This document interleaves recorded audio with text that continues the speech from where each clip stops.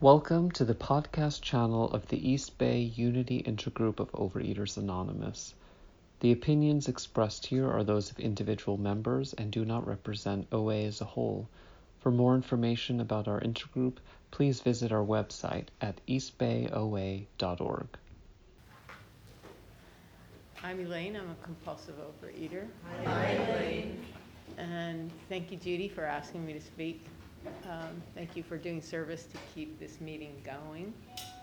I really appreciated sounds like a new script at the beginning, emphasizing that it's okay to change wording and gender pronouns, and that we are welcoming to everyone. I came into OA in 1978, and I was 23 years old, and that was more than 40 years ago now. And my top weight I actually arrived at while I was in OA my top weight was about 185 pounds, and my last binge was in September of 1979, so my last binge was a year and a half after I came into OA. And I've been working the steps, not continuously by any means, but I am now currently working the steps, and I know that I need to stay engaged with step work just to have a good life and to maintain my abstinence. And let's see, when I first came into OA, the first thing that I was impressed by was how honest people were, and that they spoke of serenity and having peace of mind, and that the meeting ended with the serenity prayer. I did not believe in God when I came into OA. I grew up in this area, and I actually did grow up in a church, and it was a non-religious church. It was more oriented toward social justice and human intelligence, humanism, and which I appreciate, because that meant that I was left to come to my own conclusions about the existence or non-existence of a higher power. And I appreciate that about program too, although my first impression was I felt kind of like I was supposed to believe in God, and I felt rebellious when I first came into OA. So I was relieved when at the end of my first meeting, a woman came up to me and said, "Take what you like and leave the rest." And I didn't say this out loud, but inside I was saying, good, I'm going to leave the God thing. But even so, I was impressed by the serenity prayer. I think I had heard it somewhere before, and it just seemed like a good way to deal with life. And it didn't say God. Oh, actually, it does say God. God grant me the serenity. So, for whatever reason, I was open to that prayer. I was also very relieved to be with people who didn't think that I was a loser and weak-willed because I was overweight and couldn't stop overeating, that it wasn't my fault that I was in the clutches of a dangerous illness. I know that to me that sounds dramatic, that we're in the clutches of a dangerous illness, but I've come to see that my disease wants me dead, basically. It's strange to have that that part of me. So that's why I need a 12-step program. So step 1 says, we admitted we were powerless over food and that our lives had become unmanageable. And I I accepted that at first, and then, I was able to start abstaining fairly quickly when I came into OA. But it was, in retrospect, more like a diet for me and a competition, and I thought certain things about the food plan were stupid.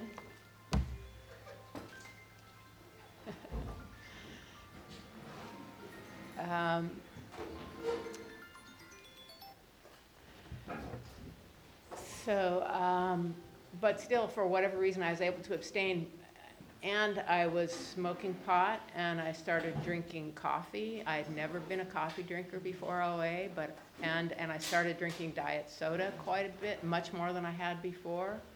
So I needed something. I needed something to put in my mouth. So I was smoking pot, I was drinking coffee compulsively and drinking diet soda compulsively. And I wasn't compulsively overeating.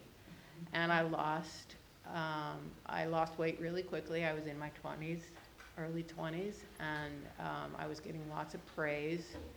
Every time anyone would see me, they'd say, wow, oh my gosh, you've lost half a body. So it was really a high. I looked in the mirror and I kind of didn't recognize myself, and I held my hand out like that so I could see my fingers from straight on. I thought, wow, even my fingers are thinner than they used to be, and it was just a trip. It was sort of unbelievable. And sometimes my body still is unbelievable to me. I sometimes still feel fat. I sometimes still feel my bones and my muscles and think, wow, that feels weird.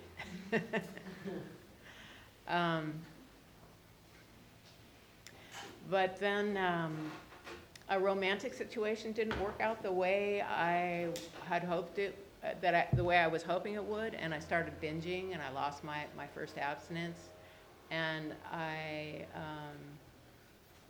binged and gained back all the weight I had lost plus more. I gained 60 pounds in 3 months, and this time everyone was looking at me and thinking, oh my God, what's happening to Elaine? I was very concerned about what other people thought of me. What else did I want to say about that? So I was eating to kill. It was my form of nervous breakdown. And it was not a random reason that I had started binging. For me, relationships, especially romantic relationships, but all relationships and overeating are, they go together. They go together. And so it's not surprising that what the 12 steps are about are healing our relationships with ourselves, with others, and with the universe. So in relapse, step 1, I hated step 1.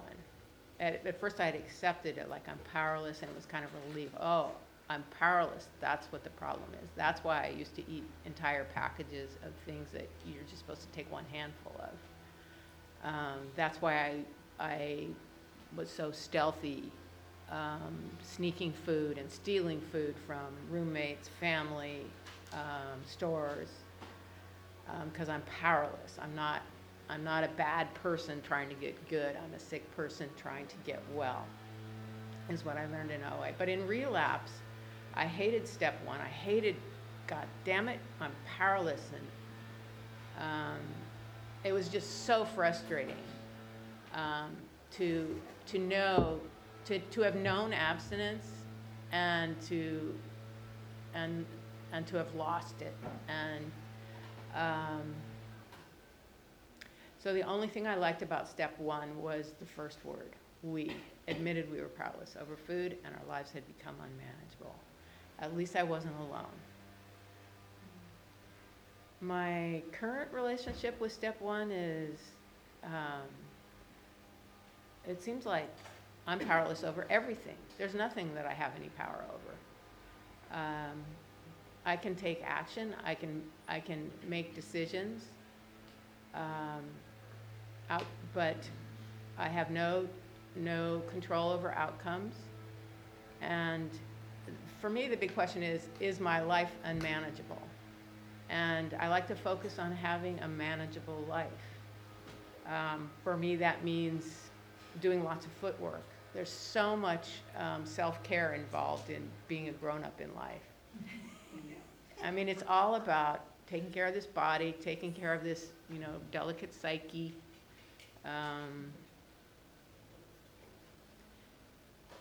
Yeah, it's a full-time job. And at times I've resented that. The more I can accept that's the reality of life, is that I need to take care of myself financially, physically, emotionally. It's no one else's job. I'm the one. and the 10 minutes ago, thank you. The more I accept that and act on that, the more peace of mind I have. Step 2, it would be great if I had the steps right in front of me so I don't have to rely on my questionable memory.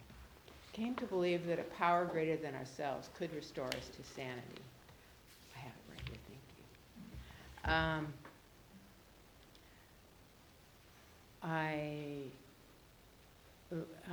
I have at times questioned being restored, like was I ever sane? I mean, I've questioned all the parts of all the steps, but I'll just let you know my my thinking about. So sanity to me means calm, not binging,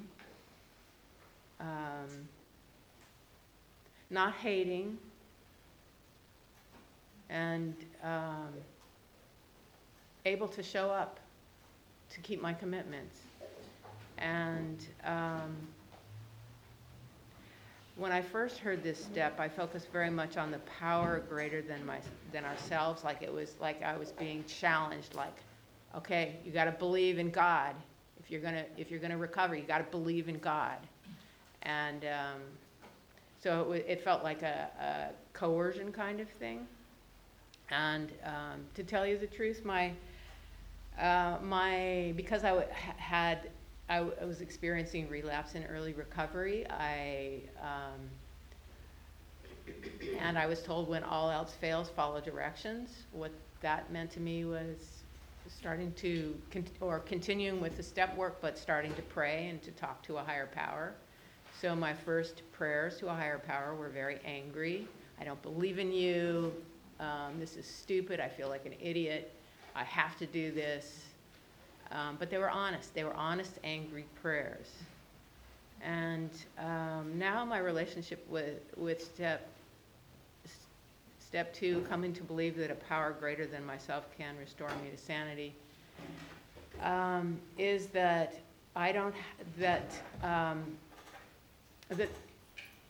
the 12 steps are my higher power in one sense. I mean, I do have a relationship with God now, but when it comes down to it, the 12 steps are my higher power.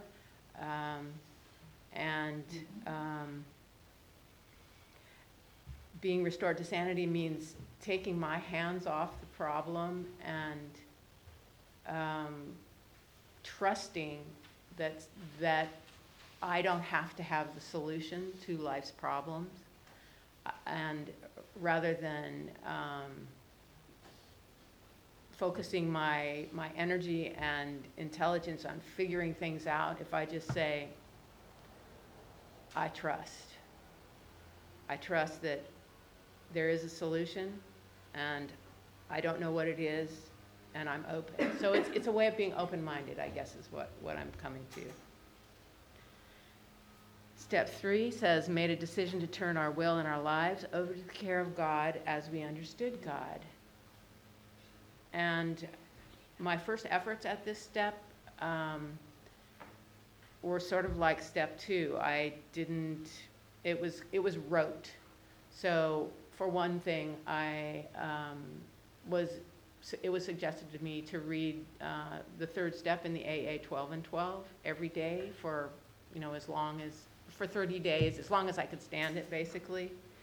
And just to kind of let the ideas be in my psyche and see what happened, just see what happened.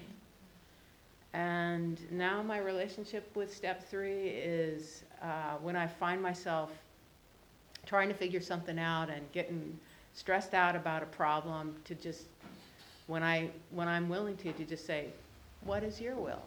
What do you want me to do? And then just go about my business, just go about doing the next right little thing.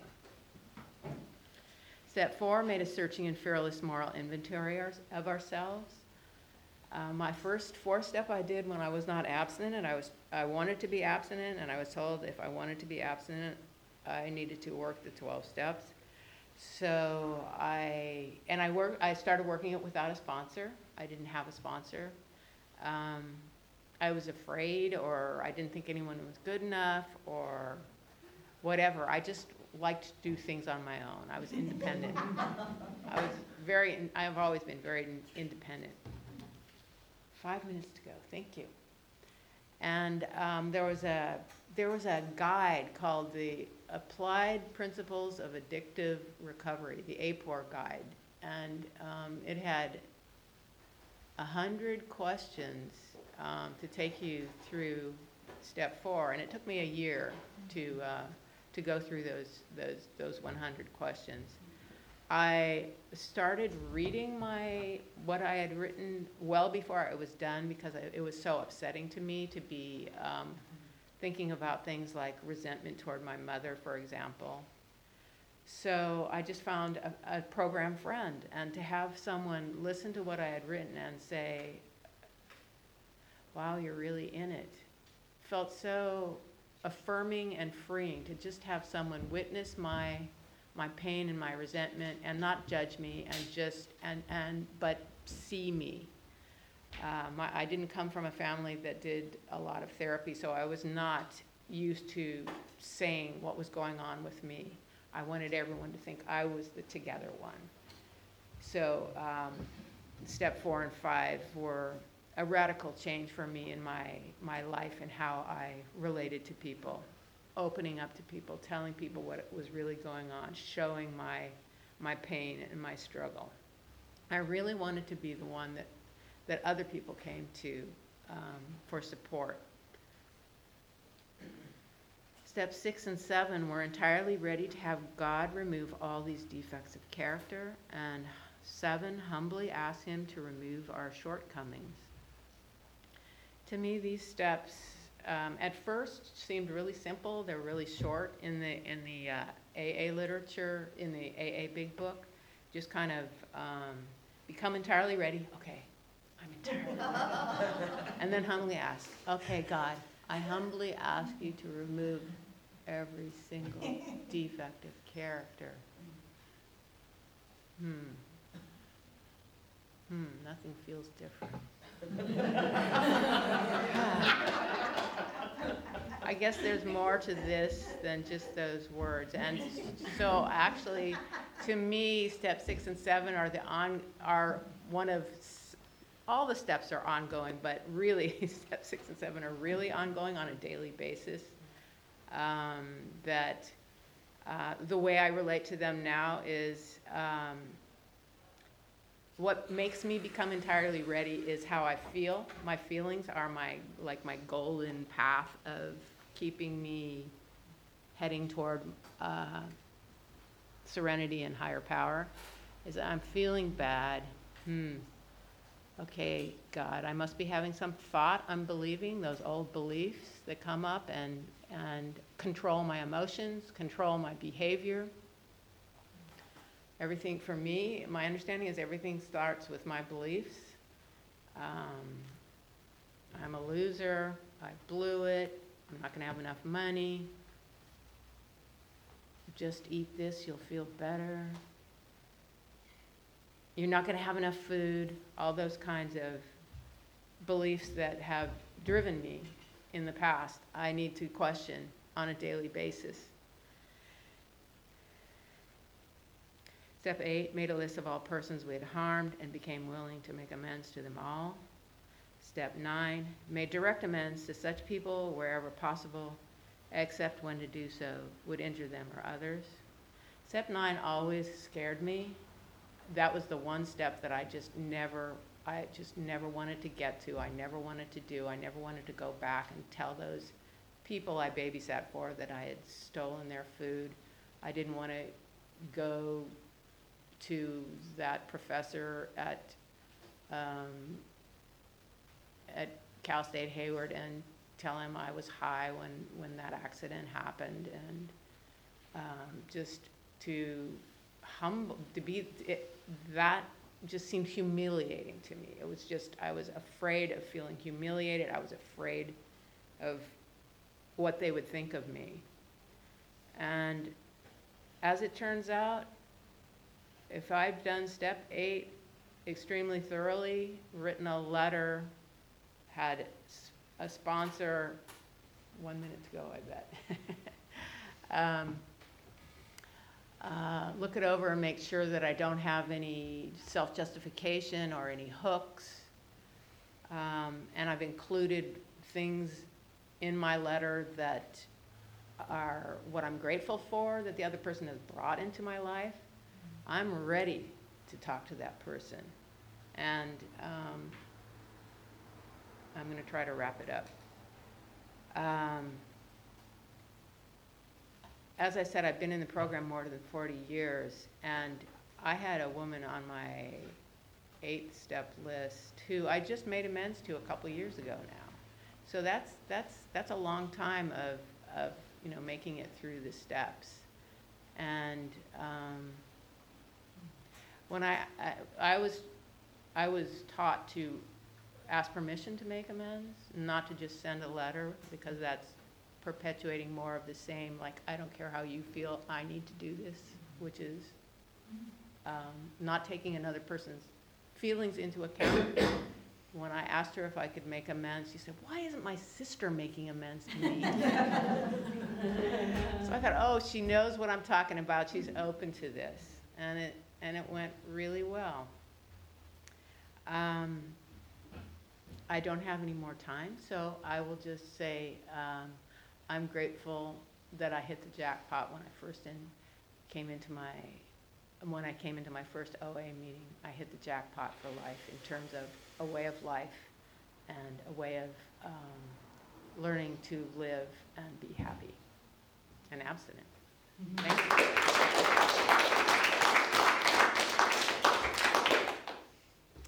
Our treasurer will now tell us about the 7th tradition. Oh, sorry. I'm picking up the Judy for while she's away. Judy, we probably